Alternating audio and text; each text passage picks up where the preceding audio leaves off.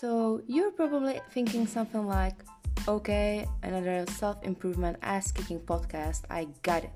But why the hell should I listen to this one in particular?